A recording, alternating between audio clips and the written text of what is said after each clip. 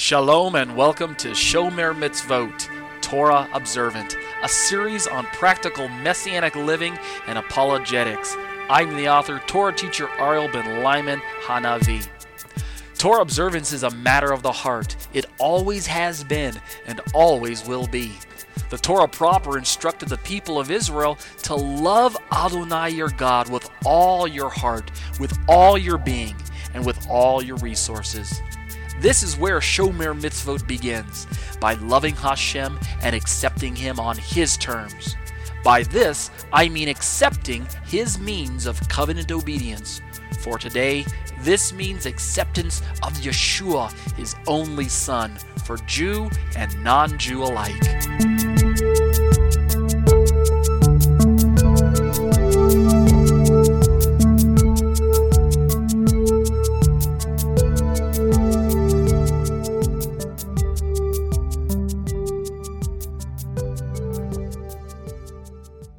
Shalom, shalom. You're listening to Live Internet Studies. My name is Ariel ben Lyman Hanavi. This is episode number 118. Let's open with a word of prayer. Avinu, Malkeinu, our Father, our King. Bless you, Lord, for the wonderful things that you're doing for us and through us, especially in our communities and around the world. We continue to thank you for your protection and for your provision during these difficult times. During a pandemic, it's hard to always see the good around us. There's so much bad happening around us, so much evil, so much danger. And yet, we have got to discipline ourselves to stop and recognize who you are and what you are doing for us and through us, and your protection, your hand of guidance, your spirit of provision, providing for us when so many of us are out of job, furloughed, unemployed, things like that. Lord, just continue to draw us close to you in a sense of intimacy, helping us to realize and prioritize what is most important, helping us to see that in your word, in the Bibles that we carry, that there are promises that are true, they're trustable, they're reliable, and we need to take those words and hide them in our hearts so that it's not the political views around us that are swaying our opinions. It's not the social uprisings. It's not the racial tensions. It's not all of the religious confusion. Those aren't the voices that we're going to listen to first and foremost. We need to decide in and of ourselves that we are going to listen to your voice first. And so in order to do that, we've got to be led by the objective words that you left for us, empowered by the Holy Spirit, to help us focus on the Master Messiah, Yeshua himself. Give us a sense of purpose. Thank you for this opportunity to share my thoughts with the students via the vehicle of YouTube, podcasting, the written commentaries, and things like that. I count it a privilege to be able to fellowship with people around the world week after week. Bless them where they're at, protect them, provide for them, raise them up, give them a voice, help them to be witnesses, salt and light in this very, very dark world. And we'll continue to bless you and to give you the praise and glory, B'Shem Yeshua, Amen. Thank you, everyone, for joining me week after week during these live internet studies. My name is Ariel ben Lyman Hanavi, and I am a Torah teacher at a congregation in Thornton, Colorado called The Harvest. If you're looking at my screen right now on this YouTube video, then you see I've got my website. I've got the Harvest website pulled up. The address is www.graftedin.com. Visit us on the web and join us for our live streaming, which you can see right now on the right side of the screen. We've got a picture of a YouTube thumbnail there. We are live streaming only, so do not come and meet us. We're trying to abide by state guidelines and stay in place and not meet with people until otherwise instructed to do so. But we'd love to have you join us during our live streaming services. I've got my own website as well at Tetzei Torah. Tetzei Torah Ministries is my personal ministry. TetzeiTorah.com is my home website, and this is what the homepage looks like. If you ever have a chance to visit my own website, the address is www.TetzeiTorah.com. It's spelled TetzeiTorah.com. And as you can see from this cluster of links right here on your screen, I've got lots to offer there. Just have at it. It's there for the taking. I mean, studying. Please don't take my things without asking me. Please don't steal from me. But no, seriously, I write my commentaries and record my commentaries and upload videos and things like that, podcasts, for you. And I'm blessed to be a blessing to the community around me. We have live internet studies. Let me jump over to the live internet studies. We have live internet studies, and as I mentioned earlier, this is episode number 118, so we've been going for quite a while. We meet each Saturday evening. Today's date for the recording is December 5th, 2020. We meet each Saturday evening from 7 p.m. to approximately 8 p.m. Sometimes we go a little over. There are 2 segments in our hour-long study. The first 30-minute segment is given over to Romans 14 Unplugged, Feast and Fast and Food, Oh My. We're in part 37. The second segment is given to Exploring the Shema. It's a discussion on the Issues of Trinity series. There are 3 papers, and we're in paper 2, Yahweh and Yeshua, part 54 tonight. There's a selected featured YouTube video that we're going to watch tonight, only one. It's from my short question, short answer live series that I did a few years back, entitled, What Does the Bible Mean When It Says the Spirit Brooded? Or Spirit Hovered, or something like that. These questions were taken from my ebible.com question and answer series that I put together, about 80 or so questions, which are available on my website, right? If you go to tatesaytorah.com and click on the short questions, short answers link right there from the home screen that you can see my mouse hovering over right now, then you can browse through all the different questions there. But for now, if you'd like to join us during the live Skype studies, you're just going to basically need Skype on your computer. That's primary. If you have a Skype account, that's great too. Actually, you don't really need the Skype app installed, but you do need access to Skype, and the browser is the easiest way to do that, especially if you're on a computer or desktop, laptop, something like that. Other types of devices, smartphones, Android devices, iPads, smartwatches, all of the like, you might need to install an app, and you might need to create an account, but both of those are free, so you don't have to worry. The main thing you're going to need is the Skype group link, and as I always mention, the easiest way to get the group link is to ask a friend, right? No, seriously, the easiest way to get the group link is to go to my website, tatesaytorah.com, and scroll to the very bottom of the web page. And from the bottom down there, you'll see a little icon. Let me point it out right there. That's the email. Send me an email telling me you'd like to join the Skype classes. I'd be more than happy to send you the link. It's free. There's no cost to you, and it's exclusive to the Skype participants that we engage in question and answer and just chatting and praying and laughing and all of that after the study. So if that's something you'd like to engage in, then join us each week live, and you can share your thoughts with me and with the rest of the students that join us live each week. And as always, take notice of the little yellow donate button down there. If my ministry is a blessing to you and you have the ability to bless me in return, I'm speaking, of course, financially, well, then this is a way that you can help support not just my ministry, but right now, you can help support me as a teacher. And this is a great way to do so securely using PayPal and a credit card or bank account or something like that. That's linked to PayPal. So be blessed as you seek to be a blessing to others. All right. Let's turn now to the short little video. Let's just fire it up and watch it. And then when it's over, if we need to talk about it, I'll promote my little YouTube channel and we'll talk about that. Okay. You guys ready? Here we go.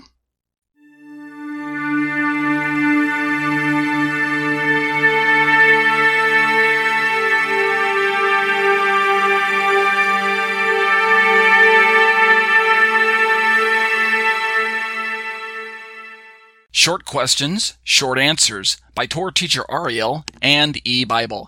Copyright Tate Say Torah Ministries, 2015. All rights reserved. Here's our question. What does the Bible mean when it says the Spirit brooded? What does that verse mean? All right, we're going to take a look at some Hebrew tonight. Let me read the English and then the Hebrew, and then I'll explain. Genesis 1:1 says, "In the beginning God created the heavens and the earth." Verse 2 says, "The earth was without form and void, and darkness was over the face of the deep, and the Spirit of God was hovering over the face of the waters." Let's look at the Hebrew on the screen as well. The Hebrew verse 1 says, "Bereshit bara Elohim et hashamayim ve'et haaretz. Verse 2 says, V'haaretz haita tohu vavohu, v'choshek al panei tahom, v'ruach Elohim mirachefet al panei or panei hamayim. What does it mean that this spirit, the Ruach of God, Elohim Merachefet, hovered al paneim over the face of the waters? The original Hebrew word translated as brooded or hovered in Genesis 1:2 is Merachefet, and the root word is rachaf, and it conveys a sense of shaking, moving, fluttering, as when a bird softly relaxes its flight to alight upon its young. This is a kind of a close proximity that's being described. And it adequately describes the actions of the Ruach, the Spirit, as He lovingly and closely watches over the created substance. How so? Well, this verb, although found 3 times in Scripture, is defined as, quote, hovering, end quote, only one other time in the entire Tanakh, the Old Testament. Here's the verse. He found his people in desert country, in a howling, wasted wilderness. He protected him and cared for him, guarded him like the pupil of his eye, like an eagle that stirs up her nest, hovers, there's our word, over her young, spreads out her wings, takes him, and carries him as she flies. That's Deuteronomy 32:10 through 11. This beautiful illustration of the protective power of the Spirit in relation to His children, Am Yisrael, the people of Israel, as they travel through the wilderness, reminds me of the same Spirit that hovered over the waters at the beginning of creation, hovering, protecting, providing life to that which it is protecting. Understand what I'm trying to say there? It's this idea of a closely guarding and watching, but a carefully doing so. That's this word hovering. The word translated hovers in our above verse from Deuteronomy is the same root as the one that's used in Genesis 1:2, v'chav. That's the same word. Now, check this out. In fact, to strengthen the connection between the 2 applications of the Spirit in Genesis and the Spirit in Deuteronomy, the Haftarah portion to Genesis, a Torah portion is Isaiah 42:5 through 43:10. And the Haftarah portion is a prescribed reading portion from the prophets and the writings that was chosen by the ancient sages, the Jewish people, to complement the Torah portion, typically complementary in either its opening few phrases or the content. In this passage from the Haftarah portion of Isaiah, we read in the opening 17 Hebrew words a summary of the first chapter in Genesis. The Hebrew reads first, 42 verse 5. Kol amar ha'el Adonai borei hashamayim v'notehem roka ha'aretz v'tzetze'eya noten nishmar la'am alea v'ruach l'holchim ba. Thus says God Adonai, who created the heavens and spread them out, who stretched out the earth and all that grows from it, who gives breath to the people on it and spirit to those who walk on it. All right. I hope this brief explanation adds some insight to the verse in question. This excerpt was lifted from my Messianic commentary to Genesis. You can see the video link in the upper right corner for more information on watching that particular video teaching. Okay? All right. Check out my podcasts, which are available on iTunes. You can search for me in the store under the search term Ariel Hanavi. But if you prefer to watch your theology, check out my YouTube channel, subscribe to my YouTube channel, and click the bell for notifications. New content is added weekly or even daily.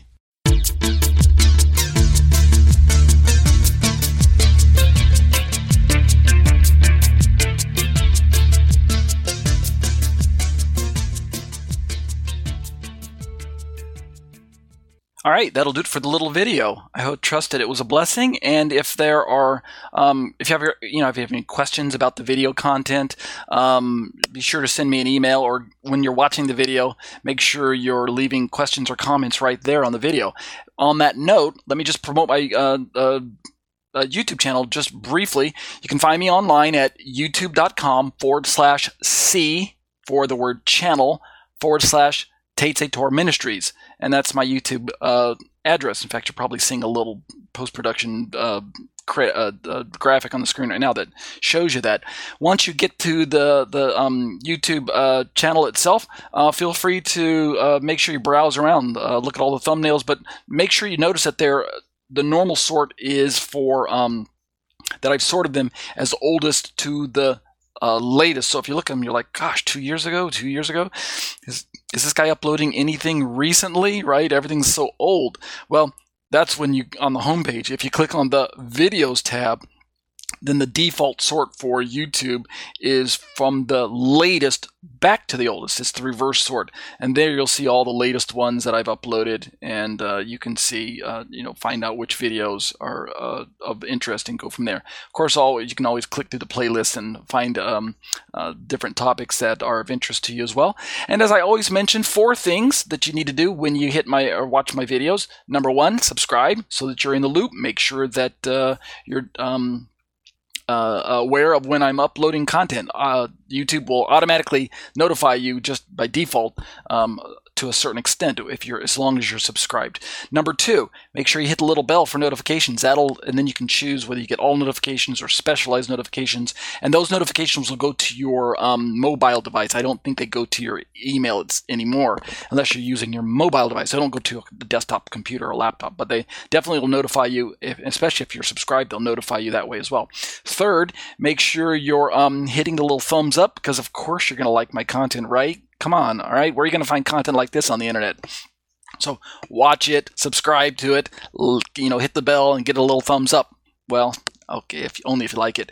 And then lastly, make sure you are sharing my content with those around you. I'm really going to add a 5th one of these days, is that you need to add some comments there as well. If you like what you're watching. And if you disagree, leave me a comment and tell me why you disagreed. At least tell me what I did wrong or what you think I should have changed, and we can talk about it, okay?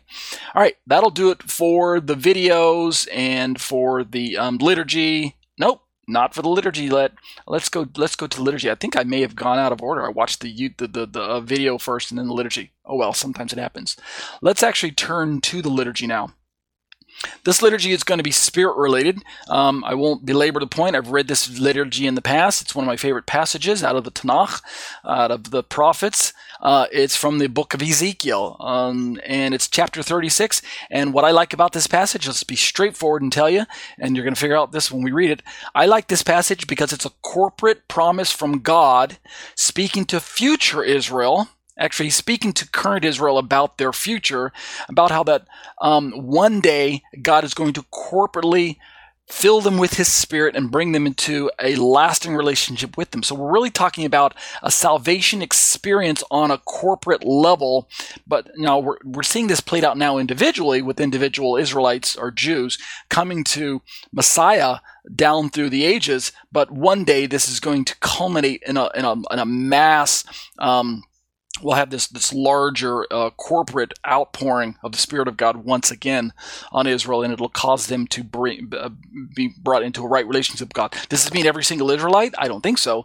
But all those whom the Lord counts towards salvation will be brought into this relationship. And we can talk about that a little later on in a different study. But for now, let's read the liturgy and just sit back and enjoy it. I'll read the English on the left, which is ESV, and then I'll read the Hebrew on the right, which is Masoretic. And we'll read about, probably 7 verses, 22 through 28, I want to say.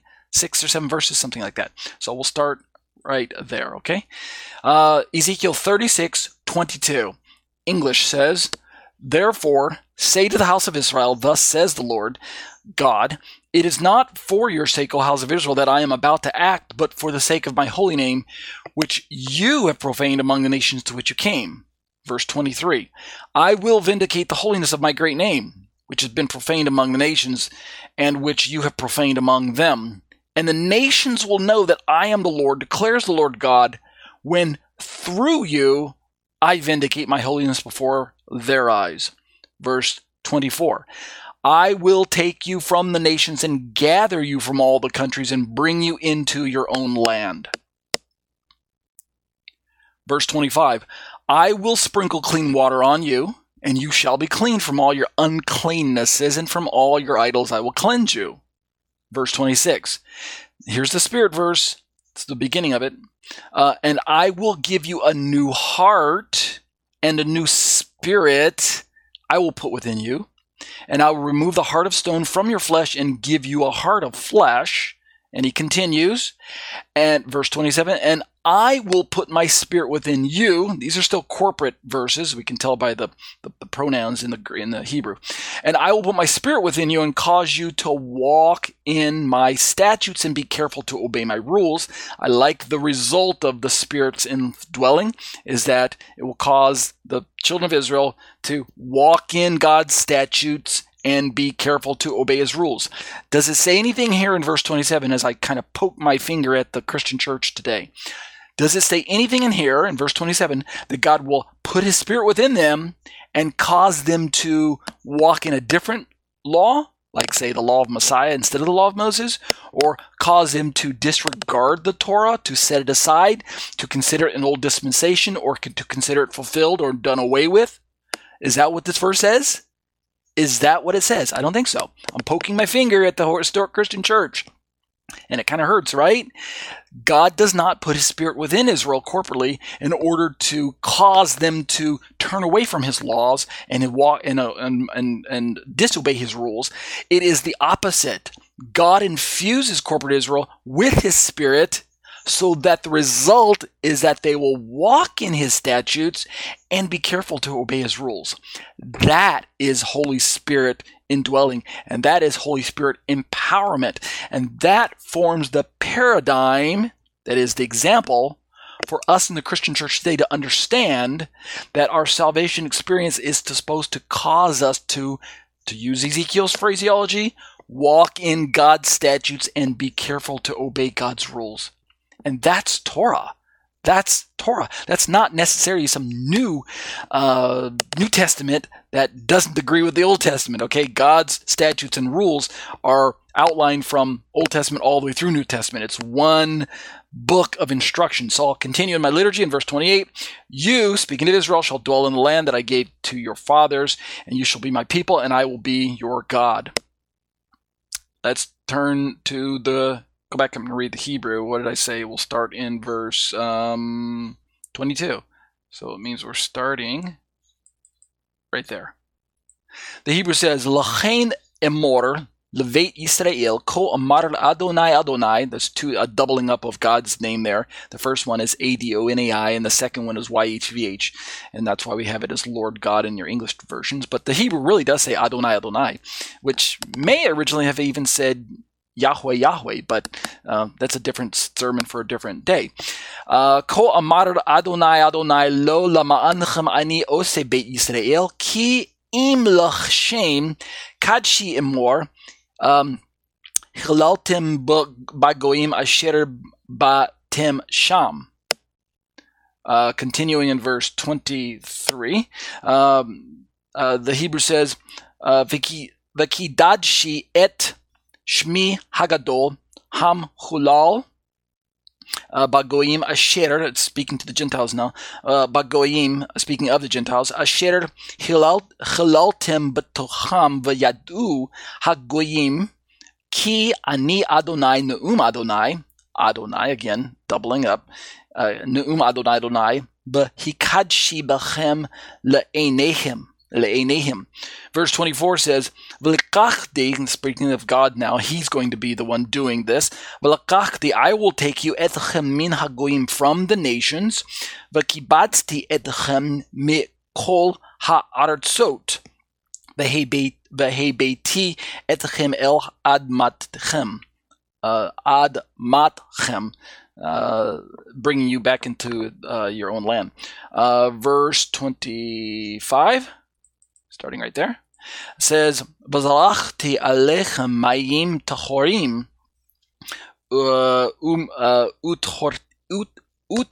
Let's try that. Please try that one again. Uthartem.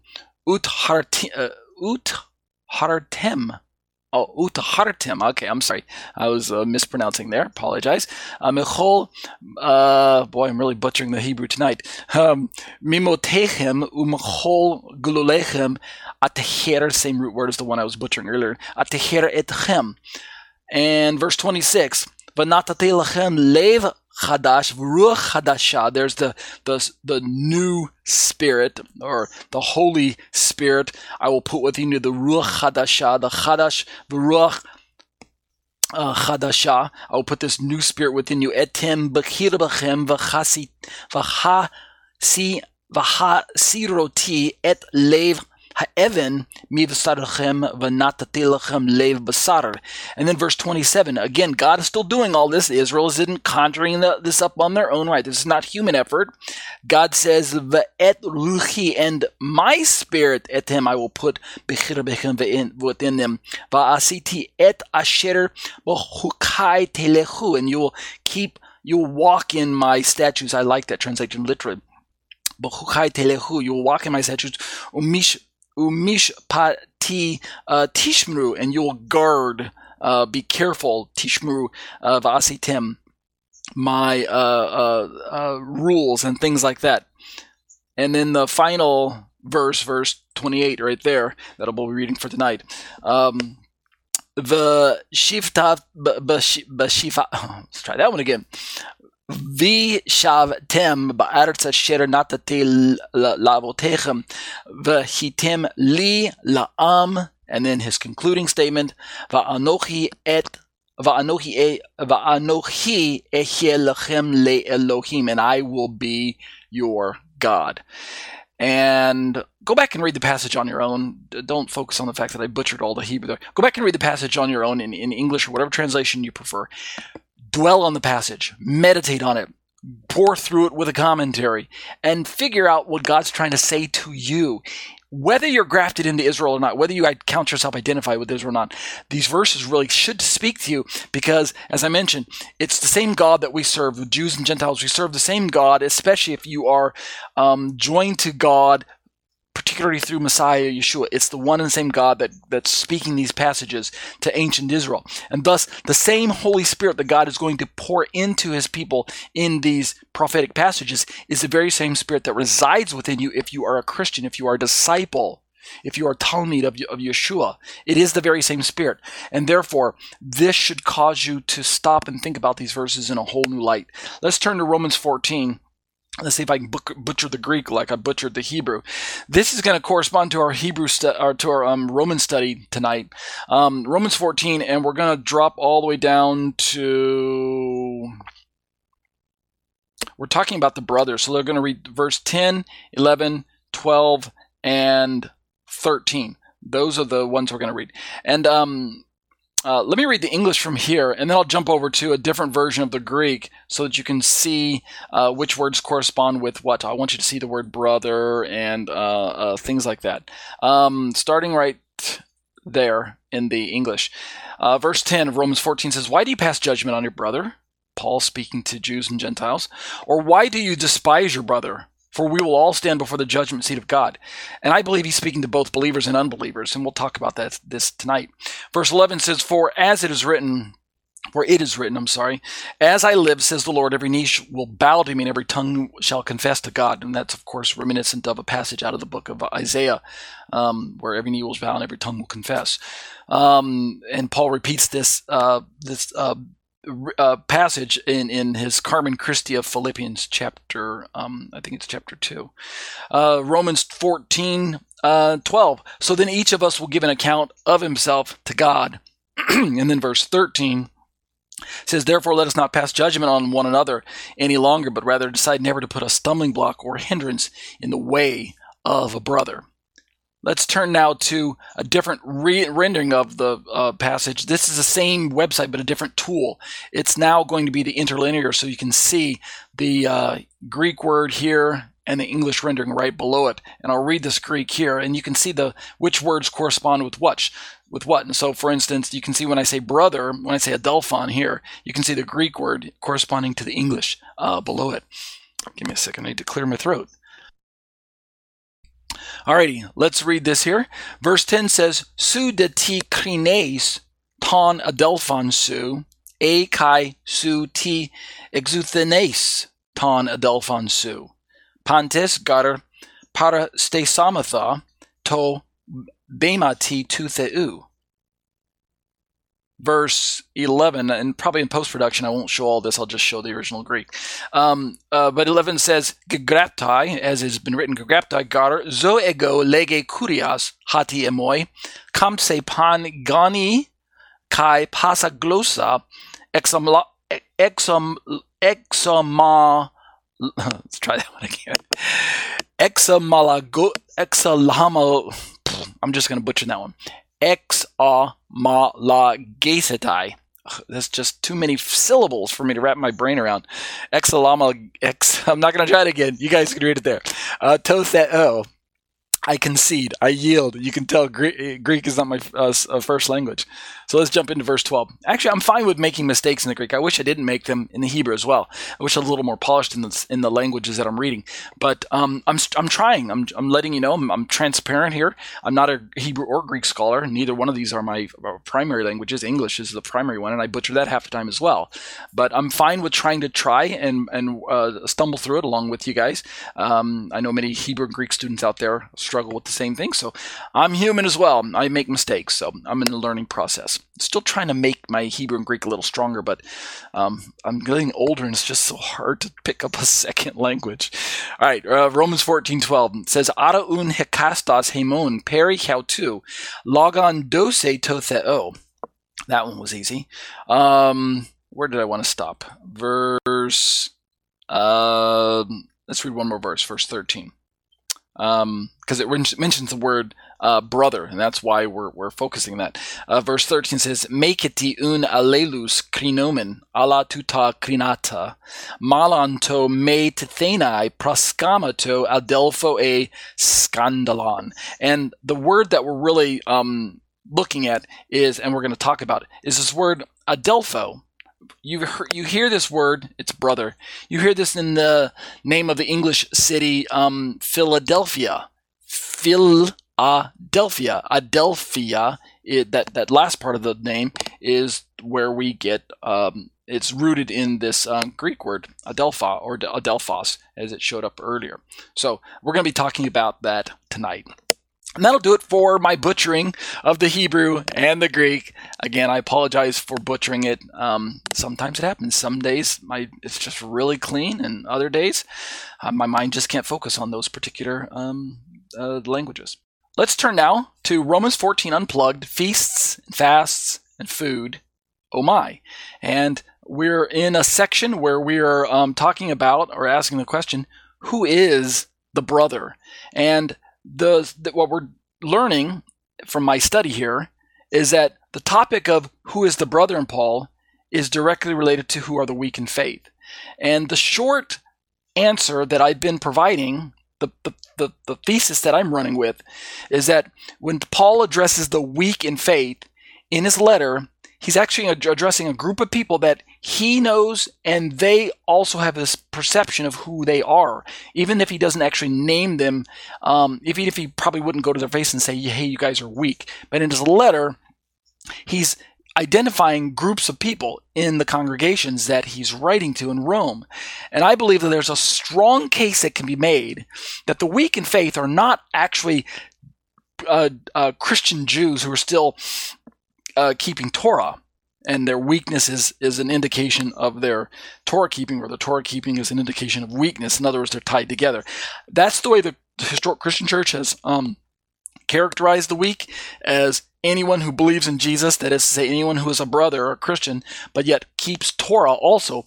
In the mind of historic Christianity down through the last 2,000 years or so, that is a sign of weakness of some sort, or deficiency on the part of your faith. But I have strong pushback against that particular perspective for many various reasons. Some of them personal, but some of them, most of them rooted simply in the context of the way Paul writes, the way he describes himself, his self-disclosure, and of course the witness from the Tanakh itself. Remember the passages we just read in Ezekiel? The prophet there describes corporate Israel one day being filled with the Spirit of God and then being empowered to walk in the ways of God, which of course would include his Torah. If weakness is described as a believer who keeps Torah, then I guess what Ezekiel is prophesying is that one day all of Israel will be corporately weak. See how the theology just falls apart when we compare what traditional Christianity is assuming today when we compare that actually with the biblical account of God saying, I will fill you with my spirit, and that will cause you to walk in my ways, which naturally, of course, includes my Torah. So please rethink this, people.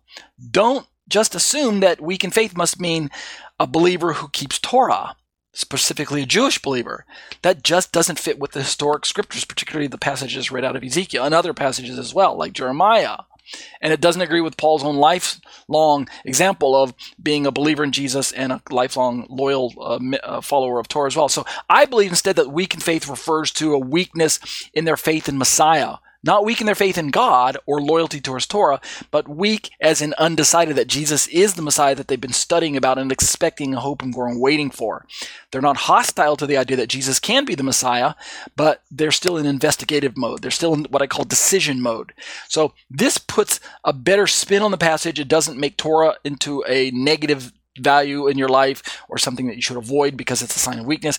In fact, exonerates Torah and brings it to the place where it should be, which is a positive ingredient in your life, a positive aspect of your walk with Messiah, something that enhances your walk, something that puts you in a collision course with the blessings of God, and is something that provides the tool that the Holy Spirit can use to continue to sanctify you, bring you into a more godly lifestyle that's pleasing to God. The Torah becomes that tool in the hands of the Holy Spirit. So, who are the weak in faith? They are those unbelieving Jews within the congregations that Paul was writing to that were still deciding whether or not Jesus was this Messiah. So how does that impact our understanding of who the brother is? Well, quite plainly, brother then becomes for Paul a more broadly used term that can include Jews and Gentiles, both believers and unbelievers, provided they're still within this confines of a congregational setting, a synagogue community. So we're not just talking about general Jews in large or Gentiles the world over that Paul's saying, hey, see that Gentile over on the other side of the world who doesn't believe in Jesus? Well, he's still my brother. That's not what I mean by that. What I mean by that is Gentiles who have been brought into proximity with the God of Israel, and we're beginning to learn about the God of Israel, the scriptures of Israel, the people of Israel, and the Messiah of Israel, and begin to make a decision about their relationship with Messiah. As long as they're joining a lot with the God of Israel, that begins their brotherhood into the brotherhood of the community of faith that Paul would count as his communities. So having said all of that, let me turn to this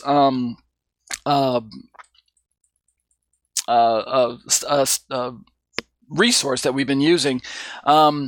I mentioned last week in my study that this was a quote from a book called Reading Romans Within Context, or something to that effect. You can see a screenshot on your screen right now that I'm adding in post-production. But it's actually, I was wrong. This actually is the Mystery of Romans that I'm quoting from. And so we're going to pick up the reading again where Paul is talking about this brother.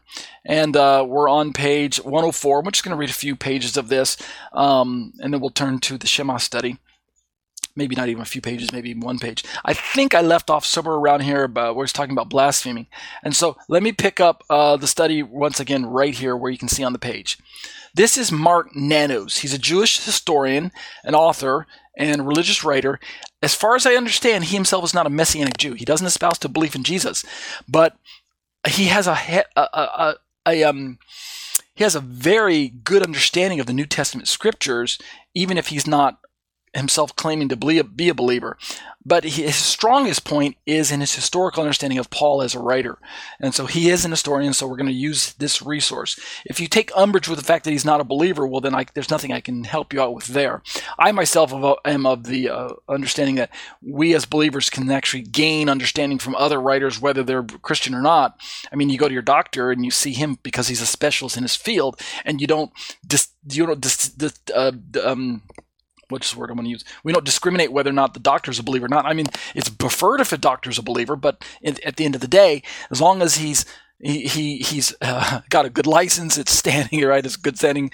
He's trained and he's trusted and reliable. And if he's a good doctor, then you just go to him, right? So why do we do that with in one area of our life, but we don't do that with scriptural analysis? We need a bit of historical lesson sometimes, and sometimes pastors aren't the best historians. It's good. They're good theologians, but sometimes they're weak historians. So Mark Nanos is going to be the historian for us this time, Jewish historian. And here's what he has to say. Quote, this is a Mystery of Romans. Paul regarded the weak as brethren, both to himself and to the strong in Rome, as we see in his comments to the strong. So let's read some passages out of the book of Romans here and see what Paul's own words have to say. Verse 10 of chapter 14, Paul says, why do you judge your brother? Or you again, why do you regard your brother with contempt? And we read that passage in our liturgy. He says in verse 13 again, we read in the liturgy, therefore let us not judge one another anymore, but rather determine this, not to put an obstacle or a stumbling block in a brother's way.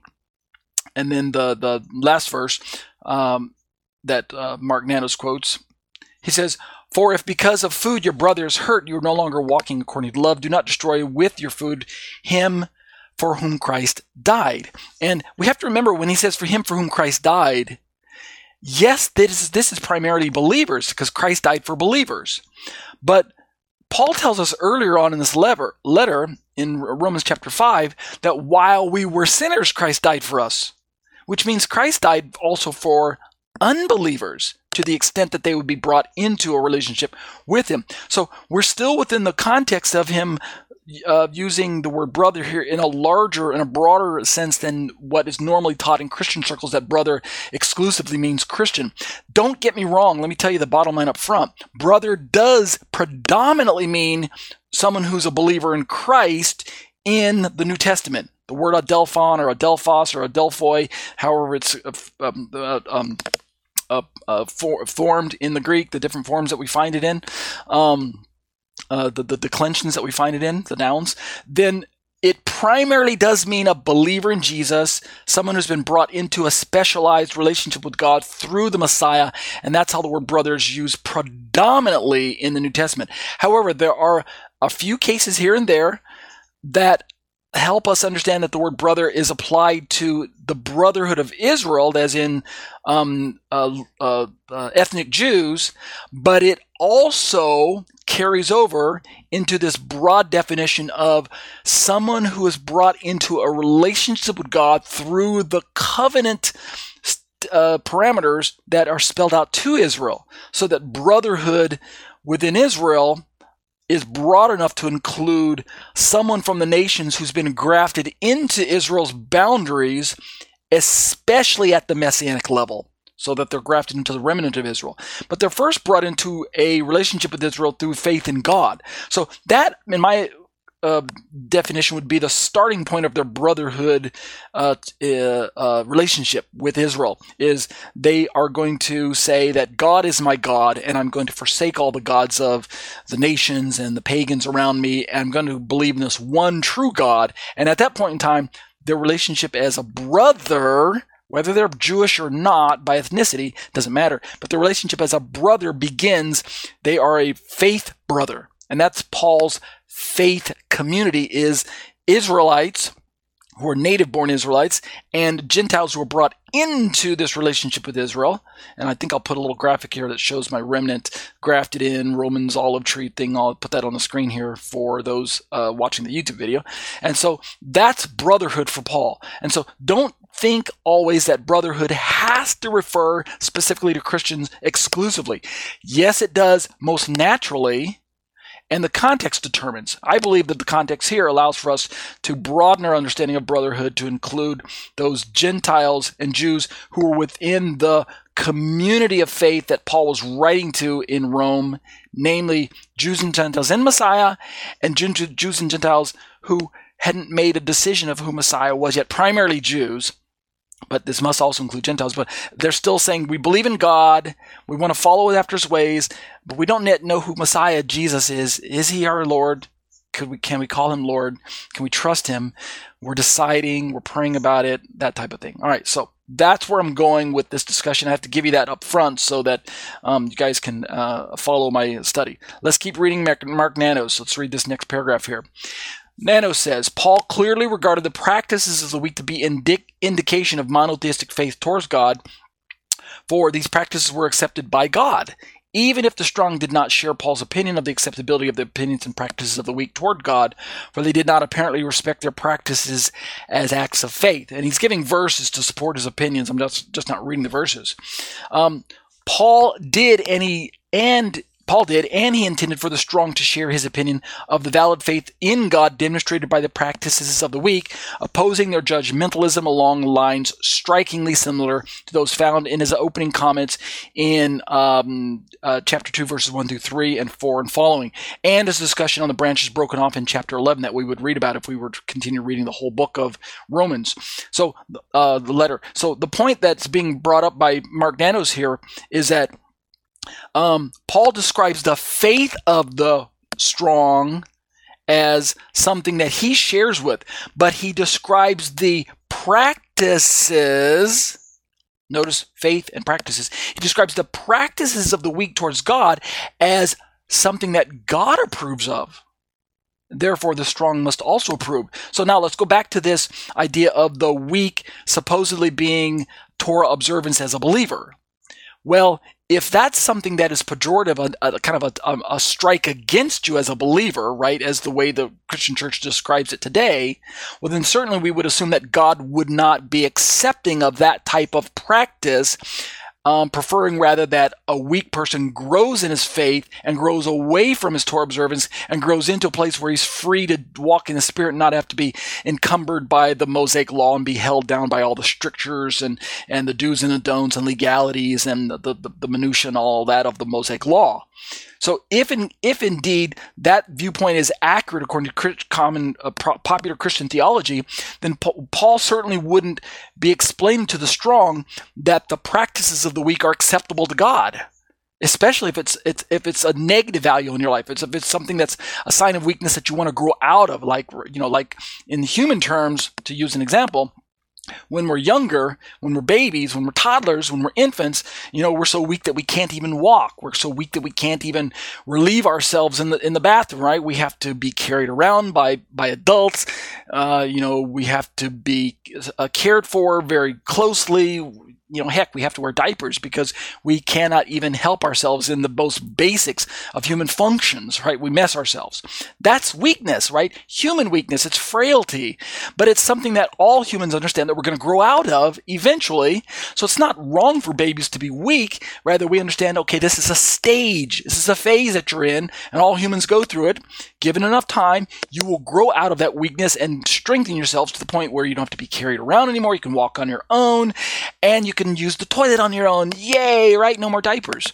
Well, is that what Paul's saying? Is that the practices of the weak, right? The idea that you can't, using my analogy, the idea that you have to be carried by other people and you're still wearing diapers, is that type of behavior something that God accepts or rejects?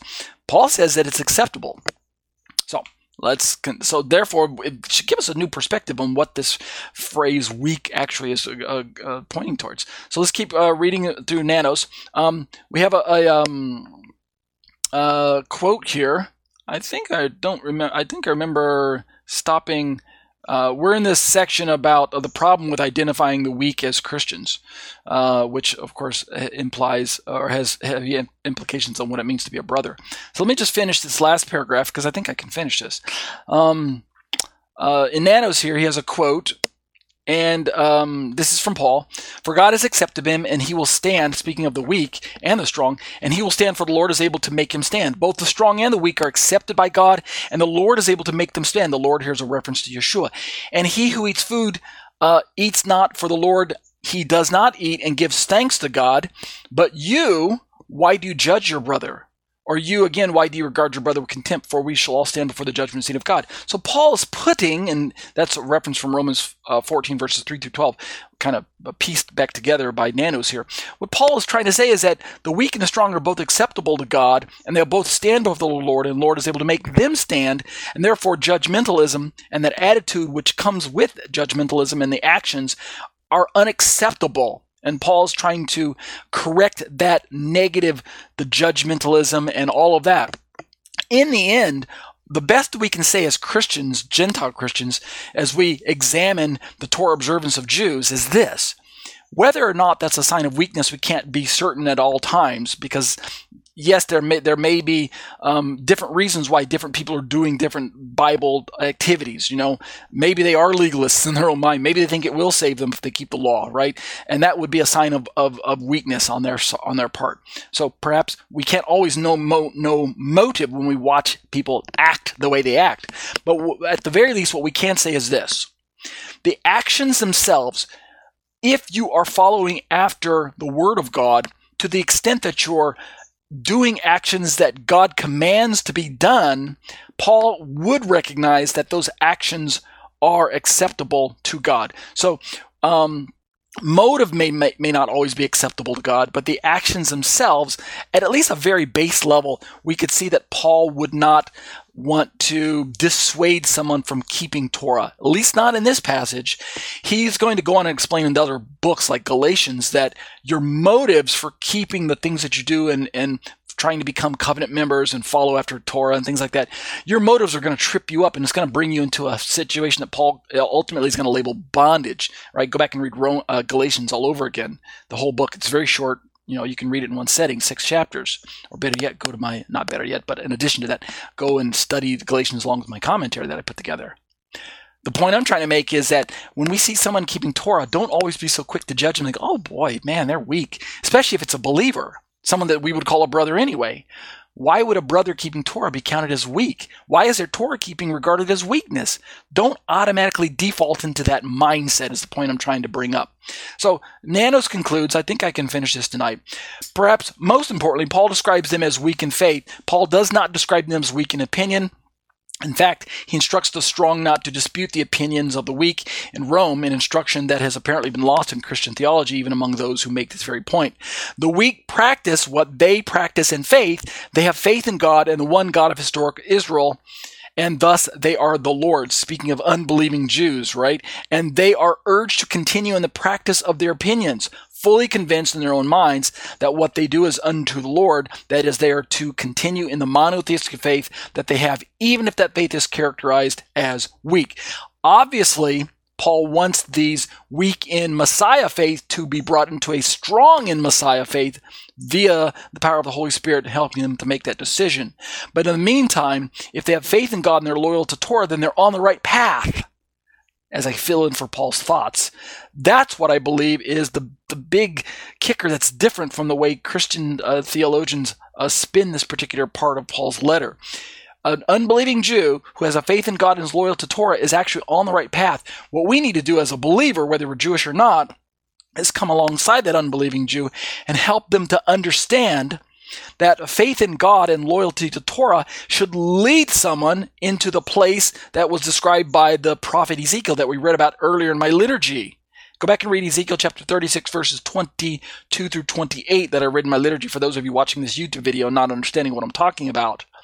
Faith in God and loyalty to Torah is supposed to lead a person to the conclusion that the Messiah that you study about in the Torah is the only one who can bring you into a genuine and lasting relationship with God. And thus, your faith in God and your loyalty to Torah should culminate or terminate or be brought to a fullness in a faith in Messiah. That's the goal of the Torah. In fact, Paul's going to say that in Romans chapter 10, verse 4. So let's conclude with this quote from Mark Nanos. You know what? I'm not going to conclude this because I feel like I'm going a little too fast. So next week, we will finish this quote from Mark Nanos. We'll start right here in this paragraph, but the question still stands: is the faith of the weak described as though it was necessarily Christian? And we'll just close out with that there. We'll finish this next week. All right, so that'll do it for our Romans 14 study. Okay, let's turn now to the exploring the Shema discussions on the issues of the Trinity and take maybe 15 minutes or so to work through the resources that I got pulled up. Still waiting on some of my scriptural tabs to open up, so I'll see what I can do about that. If I can't get to them, I can't. We'll do my best. We're in this little chart put together by Carm, Father, Son, Holy Spirit, with all kinds of titles and attributes in a pillar. A pillar? I think it's a column running on the far left side, and we've been looking at this first pillar, this first table, first line. called God. And we already looked at Father called God, the Son called God, and now we're finalizing the Holy Spirit called God. We might not finalize it tonight. Next week is Hanukkah, and so I'll do a special Hanukkah study next week, and then the week after that, we might pick up where we left off with the Holy Spirit study. It depends on how far I get tonight, and if my computer's going to cooperate with me and stop going so slow. So bear with me. All right, let's jump right into a resource that I've got pulled up on my screen. This is from a gentleman by the name of Cluzet, I believe his name is. It's a French name, and he's a Seventh-day Adventist writer. So let me see if I can see his name. I'll find it a little later. But from a Seventh-day Adventist perspective, SDA, there are many differences, of course. This is my disclaimer that I have with Seventh-day Adventists in terms of some of their theology. But one thing that I'm in strong agreement with as far as I understand their position is the doctrine of the Trinity. And so when it comes to the person of the Holy Spirit, like we're talking about, I'm going to pull this resource from this gentleman, from this professor, and we'll see how this bears relevance for us for our Holy Spirit study. Let me read. He's got he's got a section entitled "Why a Biblical View of the Person of the Spirit Matters" in this particular PDF that I'm borrowing, and he's got about like 4 or 5 reasons. I'm going to start with one tonight, and then I'll read the others in a different study, a different week. But he says, "Why a biblical view of the person of the Spirit matters? Why does it matter to understand?" Can I highlight that? No. Why does it matter to understand the Holy Spirit as a person in the Godhead? Our earlier treatment of the story of Ananias and Sapphira in Acts 5 gives us a clue. If we don't understand or refuse to understand that the Holy Spirit is a person in the Godhead, we will tend to treat him as an it and incur our own destruction. And we're going to talk a little bit about this tonight, about the pronouns it and things like that, if I can get through it tonight. He goes on to say, "This is why the unpardonable sin is the one committed against the Holy Spirit." And we've got a reference to Matthew 12:31 and 32. "For us, the point of contact with God is through his Holy Spirit. As David says, 'Where can I go from your spirit? Where can I flee from your presence?' in the book of Psalms." Now stop and think about that for a second. As the writer is going to point out, the point of most immediate contact is not through the Father, and not even through Jesus, right? The Father kind of dwells in heaven and is a spirit, and he's unapproachable. Likewise, Yeshua, after his ascension, now dwells primarily in heaven, seated at the right hand of the Father. We assume that he visits planet Earth and makes appearances here and there, but for the most part, that's not the way the Bible describes where he's residing. For the most part, as far as we can tell, he's at the right hand of the Father. And he's still a person, which means since Yeshua left, as is the role of the Holy Spirit, he is now present with us, and this is how we are interacting with God and with Yeshua. It's through the power of the Holy Spirit. So it makes sense that the unpardonable sin is the one committed against the Holy Spirit, not necessarily against God or against Yeshua himself. So let's keep reading.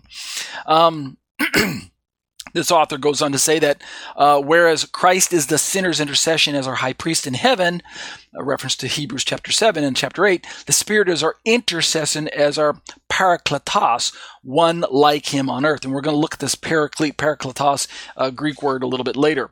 The reference to that paraclete reference is from Romans 8:26 and 27. The Holy Spirit is here in our midst, Paul teaches us in that passage. It is only through the ministry of the Holy Spirit that we can access the efficacy of Christ's intercessory ministry. Without him, it would be impossible to even understand or accept Christ as Savior and Lord. He goes on to say, if we treat the Holy Spirit as an it, a mere emanation or influence devoid of personality and will, we find it especially easy to ignore him, to lend deaf ears to his voice, and an invitation to leave self behind and abandon it to the hands of a God with whom all things are possible. And of course, we are supposed to be relying on God, but if we consider that God's Spirit or power of God is just this impersonal force or resource that we can tap into, kind of like the electricity in my wall I can plug into whenever I need it, then I'm going to treat it like an object, much like I treat my electricity as an object. I only turn to it when I need it. I don't turn to it when I seek fellowship. I don't turn to it when I need assistance or guidance, because I can't fellowship with it in the first place. So we don't want to treat God's Spirit like an it.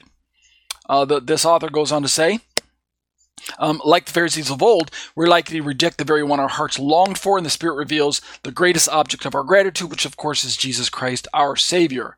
He goes on to say, we can understand the Son's despair on the banks of the Mount of Olives that Sunday at dusk. By the way, it's Cluzet. I think it's Ron Cluzet. Dusk, when looking to the temple. Yeshua himself, he knew that the time of probation for the leaders of Jerusalem that night would come to a close. He continues, they had rejected Christ the Messiah by rejecting the wooing of the Spirit to their hearts, speaking of those unbelieving religious leaders of his day. With a double vocative expressive of deepest emotion, Christ cries, quote, O Jerusalem, Jerusalem, who kills the prophets and stones those who are sent to her. How often I wanted to gather your children together the way a hen gathers her chicks under her wings, and you were unwilling. Behold, your house is left to you desolate, end quote. It's Matthew 23, 37 to 38. So we can see our relationship to the Holy Spirit is vital. Our relationship to the Holy Spirit is that which draws us into a proper relationship with God and secures our understanding of who Yeshua is as our very Savior. As Paul's going to tell us in Romans, we can only express lordship of the Messiah through the very Spirit. That's in Colossians that we read, in Corinthians that we read those truths. So that's going to help us begin to formulate our views of the Holy Spirit. Is he a he? Is he an it? That's the first reason by this particular author, and we'll look at more in weeks to come. Secondly, let's just remind ourselves in this study on the Holy Spirit, as we're going to look at some Greek tonight, and I'll see how many of these passages I can get to. Remind ourselves real quick about the pronouns in Greek. Let me blow this up a little bit so it is easier for everyone to read. This is a Greek resource that I've got pulled up about personal pronouns. And I just want to drop down to the third person, right?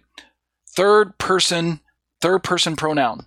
In contrast to the first and second person pronouns, this Greek resource, this is ntgreek.net, reminds us that the third person pronouns decline for numbers, case, and gender as follows, meaning the different forms that we find Greek in. And why does this matter? Well, we're going to find out here in a moment when we read some passages. Third person personal pronoun in the masculine singular, in the nominative case, is autos. Nominative means it's kind of like the subject of the sentence. And then we have the genitive, which is like the possessive, right? The apostrophe s. And then we have the dative, which describes like means and for and to. It helps the grammar connect the action as to how and why it's done. And then we have the accusative, which would be the case that definitely refers to that the object.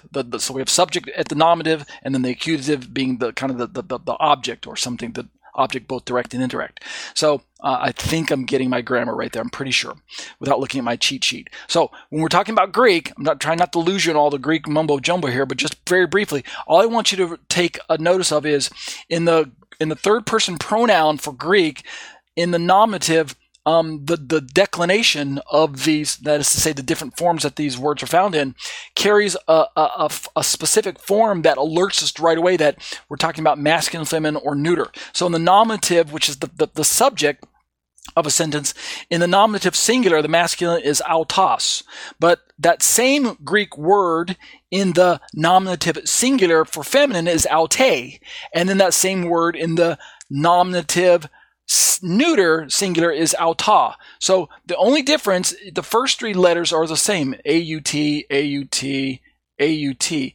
It's only the ending that changes. The O-S, the eta there, and the O there. So that's the thing that we need to watch for to help us try to begin to get the sense of what the Greek writers are saying when they're using these different pronouns. Should they be translated as he, she, or it? Now, having said that, let's turn to a few passages. All right, let's pull up. The first one is John 14:17. And I've got the Greek pulled up for you, the interlinear, and we'll see how far we can get with this tonight. I've got a lot of passages. You can see all the tabs across the top of screen.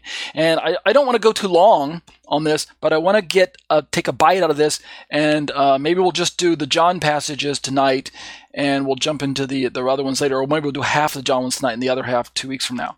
But in John 14:17, Yeshua, speaking of the Holy Spirit, says, and I'll just read, drop down first and read the you can see in the English we've got KJV and NASB. The KJV, I'll read that one first, says, "Even the Spirit of truth, whom the world cannot receive, because it sees him not, neither knoweth him, but ye know him, for he dwelleth with you and shall be in you." And the NASB also has the personal pronouns capitalized. Didn't want to do that. Has the personal pronouns as he.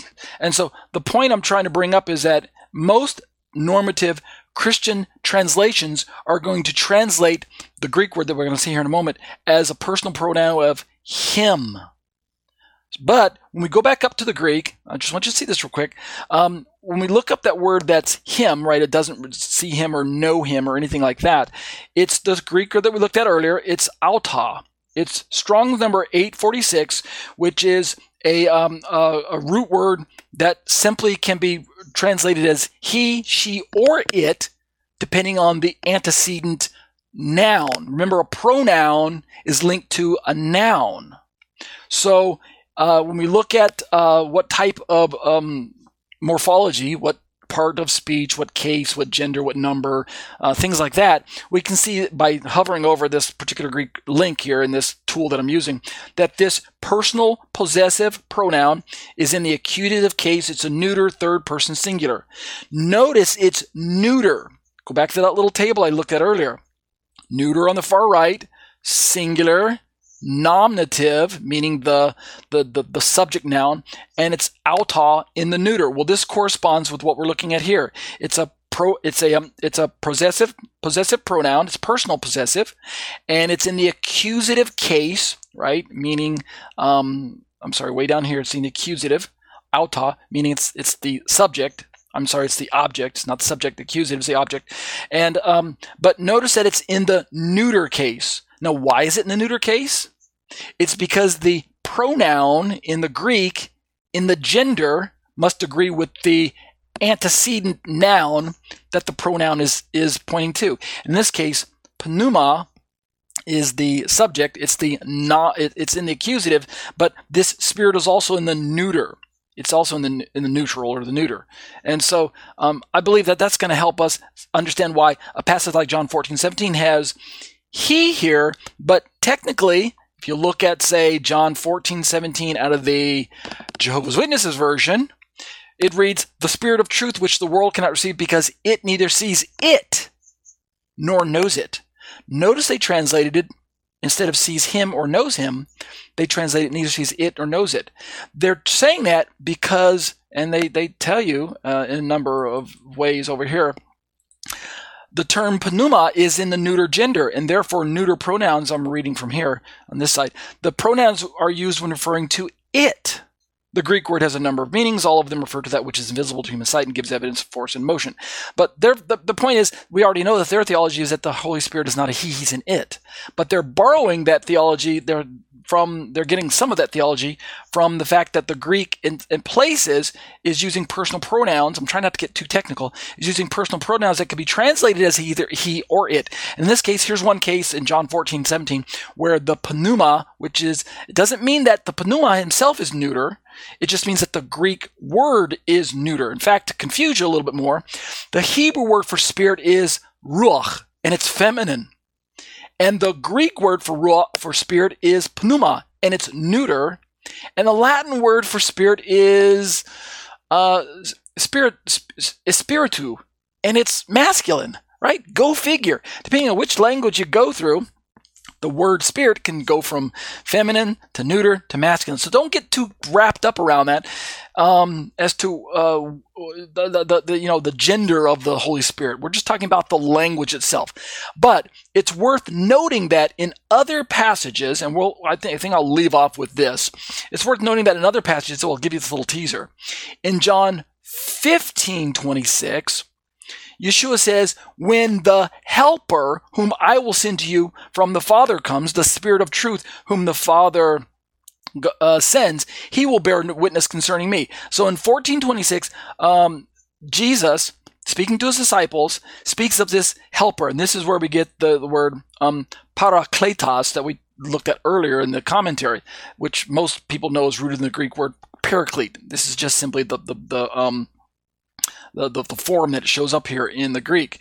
This parakletos is a noun, so it's a nominative. Remember, nominative versus accusative. Nominative is the noun, the subject. The accusative would be the object. This is a nominative. It's a noun, and it's in the masculine singular. So this is the subject because it's the nominative, and this is what Yeshua was talking about. This helper whom I will send you, this paraclete, I will send you from the Father, right? He will bear witness concerning me. Now we drop down to very bottom of the verse. It says, ekenos, he. This is a demonstrative pronoun, and it's a nominative, so it's the subject, but it's a masculine singular again. And why is it masculine? Remember, it's that case ending at the very end, ekenos, the OS. Why is it in the masculine? In other words, he, because the subject up here, it's linked to the helper. He, they're both nominatives, but this demonstrative pronoun, which, remember, when we say demonstrative, we could say that, if we wanted to, that thing, demonstrative, we could say that will bear witness concerning me, but we really have license to say he for two reasons. One, it's a nominative case ending, the OS, which is linking to the OS here in parakletos. But secondly, because the he here is in the masculine, not just because of the Greek, but the second reason is because it's pointing back to the subject, which is the helper here.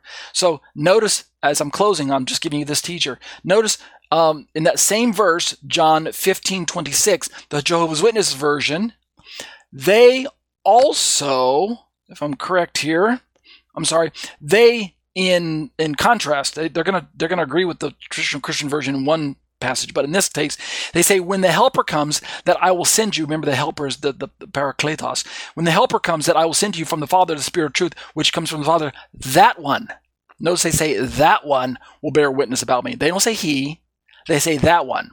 And they say that because, here's their explanation over here on the right, that one, the Greek demonstrative pronoun, ekenos, is in the masculine gender, but it refers to the helper, which is also in the masculine gender. But the reason they say that one instead of saying he is because the demonstrative pronoun is typically understood by English as that, instead of a personal pronoun like he, or possessive pronoun like she or he or we or something like that.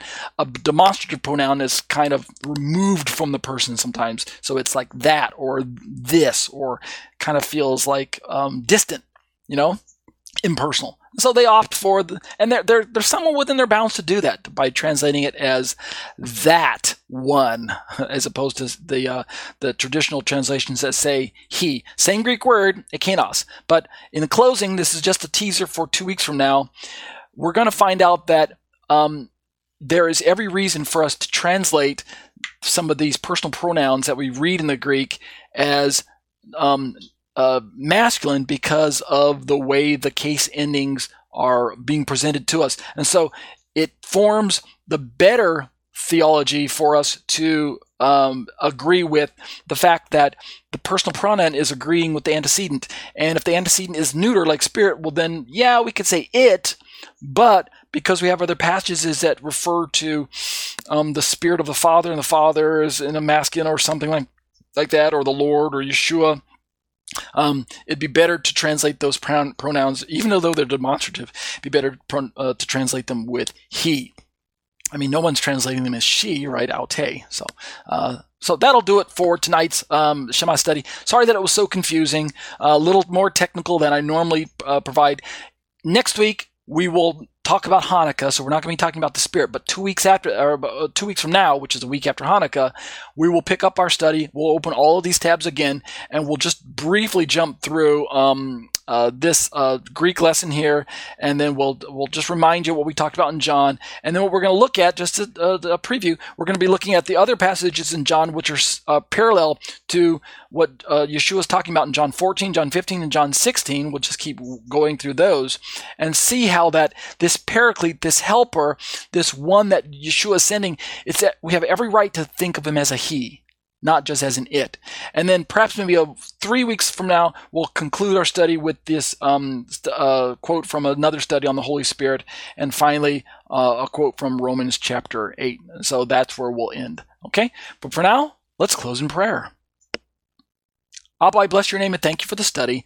Thank you for allowing the students to bear with me as I stumbled through the Hebrew and the Greek in the liturgy, as I jumped through some of the difficult Greek grammar. Lord, I don't have a perfect understanding of either of any of these ancient languages, but I'm doing my best with the tools that I've got, and I pray that the students will partner with me in that understanding, that even though we've got an incomplete understanding and grasp of original languages, as evidenced by the way I stumble through my liturgy at times. Even though we look at some of the Greek grammar tips and it's just all Greek to us, at the end of the day, Lord, what we can be assured of is that as we read through our Bibles, especially in the English, in the language that we can read, that we have been given enough information that we can come to the proper conclusions about who you are and what you're doing in and among us, especially as it relates to the way we comprehend your very nature, your ontological being. Help us to continue to press in and wrestle with these and make it a priority. Lord, help us to continue to work through texts such as Romans chapter 14 as it impacts us, and understanding who is the weak person, who is our brother, and how can we better begin to relate to one another as Jews and Gentiles, both believers and unbelievers, in this walk with God, loyalty to Torah, faithfulness to Messiah, Yeshua, and reliance upon the Holy Spirit. Continue to raise us up during these dark days. Continue to protect us during these pandemic days. Give us a voice so that we can be witnesses for those around us, and we will be careful to give you the praise and the glory. B'Shem Yeshua. Amen. That concludes our show for today. It is my desire that this continuing series of teachings will assist the average non-Jewish believer or new Messianic Jewish believer in his desire to become a more mature child of God. And now, O Israel, what does the Lord your God ask of you but to fear the Lord your God, to walk in all his ways, to love him, to serve the Lord your God with all your heart and with all your soul, and to observe the Lord's commands and decrees that I am giving you today for your own good. To the Lord your God belong the heavens, even the highest heavens, the earth, and everything in it. Yet the Lord set his affection on your forefathers and loved them.